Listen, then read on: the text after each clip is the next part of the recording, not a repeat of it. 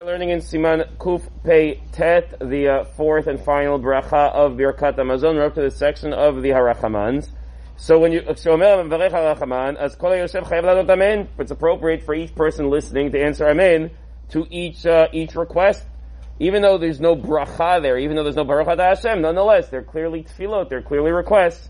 Answering Amen is appropriate, but it's not a chiyuv, and therefore, if you're in the middle of doing something else that is tefillah related, so then you don't answer. That's obvious. You should. But if you're in the middle of, Pesukei de Zimra, you're in the middle of something else, Asher Yatzar, whatever it is, you don't have to interrupt to respond Amen, but nonetheless it's appropriate that if you're there, to do so.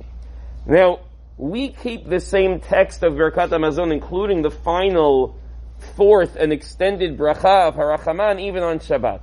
Now the Gemara says that you're not supposed to do Sheilat Rachav v'Shabbat. You're not supposed to ask for your own personal needs on Shabbat. And then there are 1.5 billion exceptions. There are almost as many exceptions as there are to the rule here. Everything becomes an exception. Anything that's considered to be tofes brachot gets in. Meaning, if it's the standard course of tefillah, it stays. Other than the Shmoneh Esrei. Meaning we turn the Shmoneh Esrei into only 7. We don't have all of the brachot. Too much for Shabbat. It's a tircha.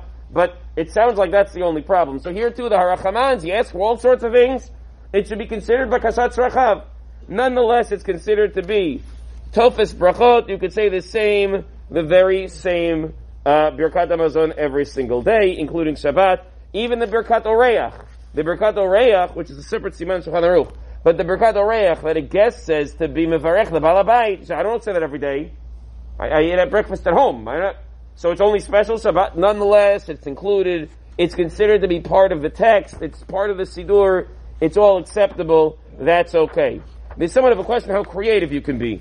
Because we'll see, you're allowed to add in all sorts of things. You're allowed to add in the Harachamans, all sorts of bracha. You should start it with Harachaman. It should fit in. And you can add in all sorts of things also. So probably that's not so terribly appropriate on Shabbat. Unless it fits the other categories. The other categories are things that the Tzibur needs. Not me personally, but things that are more Klal Yisrael oriented. So that's acceptable also. So you want to add more of that? That's acceptable. What about spiritual needs? Spiritual needs are also acceptable. You know, Rachaman, I should have Atzlacha in my learning today.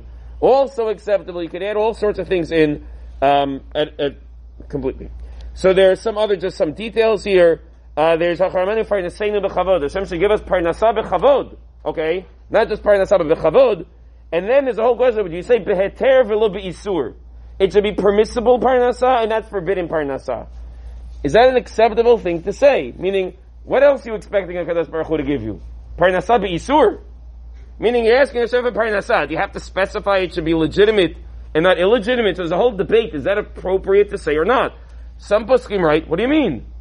What kind of parnasah are you asking for? And others say, hey look, life is complicated. You want HaKadosh Baruch Hu to give it to you chad v'chalak without any questions, without anybody else have ta'anot. Ravani writes you're allowed to say it. That's an appropriate girsah. You're allowed to say it. You should ask specifically for what you want. There are ways of getting money under the table. There are all sorts of ways to get it. You want to ask HaKadosh Baruch Hu, I want it straight up, straight from you.